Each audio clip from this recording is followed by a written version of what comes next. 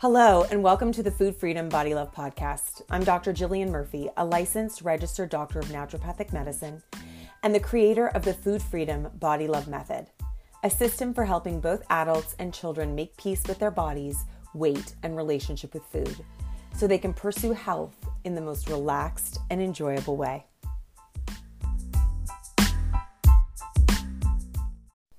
Hey, Jillian Murphy here, Food Freedom Body Love Podcast. I'm back for a second podcast today because it turned out to be a totally overwhelmingly busy, amazing, full week and weekend. And by the time I got to yesterday, I was so tired. I was calling it like unhealthily tired. I had a cold, which you can probably hear.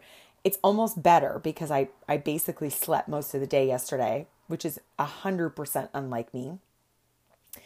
But I've got my regular work, which is busy and fulfilling and beautiful. I took on some side work for another business, helping with community and copywriting. And so that has been very busy. And then on top of it all, both my girls were in a dance show last week and I get really heavily involved in that. And it's super fun, but very demanding. And I was going to bed at like midnight or 1 a.m. and getting up at 5:30 to make it all work.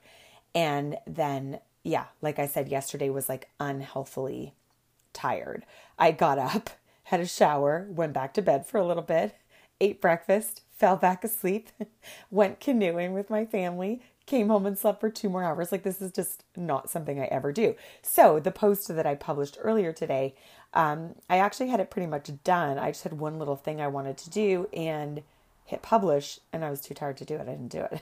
So I've published that today. And then today I'm doing a double whammy. I'm going to talk about, actually this week, I haven't really been I've been thinking about themes in my mind, but they haven't been sort of hard and fast. But this week, I feel like what I'm going to be talking a little bit about are things that we classify like really normal human behaviors that because of diet culture and because of the beliefs that we have about our bodies and weight, we classify as like shameful or wrong or bad. And so today I'm going to be talking about appetite and specifically that feeling of fullness. And then I'll talk about just a few other things this week that fall into this same sort of category where it's like, hey, guess what? It's normal. It's human to feel this thing or to do this thing or to approach food and body in this way. But because we've been taught that we should be smaller and everything about us should be smaller, it's embarrassing to think that our appetite or our bodies or our weight or whatever it happens to be are too large. Or our effort isn't large enough. It should be bigger, right? So we'll take a look at that too. So today's all about full. Let's go.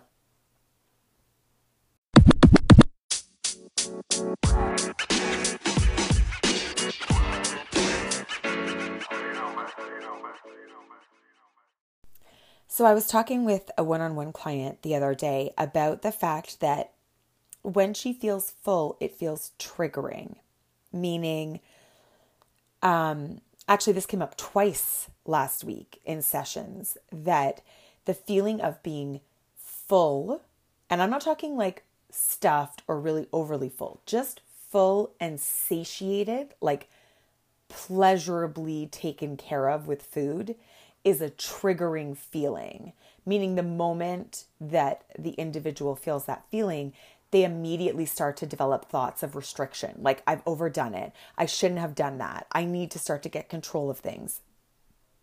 They start to plan ways to restrict food in the future or to make up with it with, their food intake for the rest of the day. They begin to feel bad about their bodies.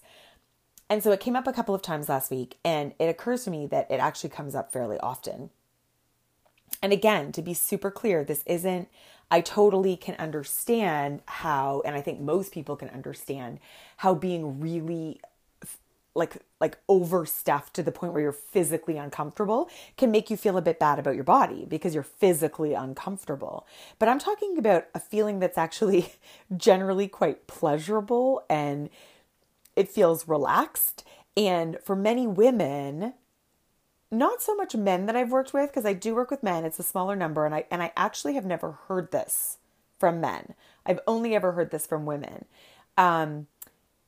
that basically they kind of enjoy or idealize feeling always a little bit hungry. Like it's a state that they have been trained is good and that they should be in. And so when they actually consume enough food for their bodies, enough food for their appetite, enough food to make them feel relaxed and happy and joy and pleasure and comfort, that feeling that should just be really normal and fantastic and almost an afterthought, not even, it should be something that happens every day. It should be really common, is actually defined as something shameful and embarrassing and as an overdoing it. So doing it just the right amount, eating just the right amount, is actually qualified in many women's brains as overdoing it. And so I just want you to think about your food for thought today is just about your own relationship with full. Hunger is a whole other thing we could talk about another day, but your relationship with full. And if you are able to allow yourself to be pleasurably full and satiated without feeling guilty about it or without thinking it's a problem, what is your relationship there? Do you have a positive relationship with fullness? Do you get triggered by fullness? Why might that be? And in reality, are you actually overdoing it when you feel triggered? Or have you just defined full as a bad thing when it's really not? Okay, that's your food for thought for today. Enjoy the day.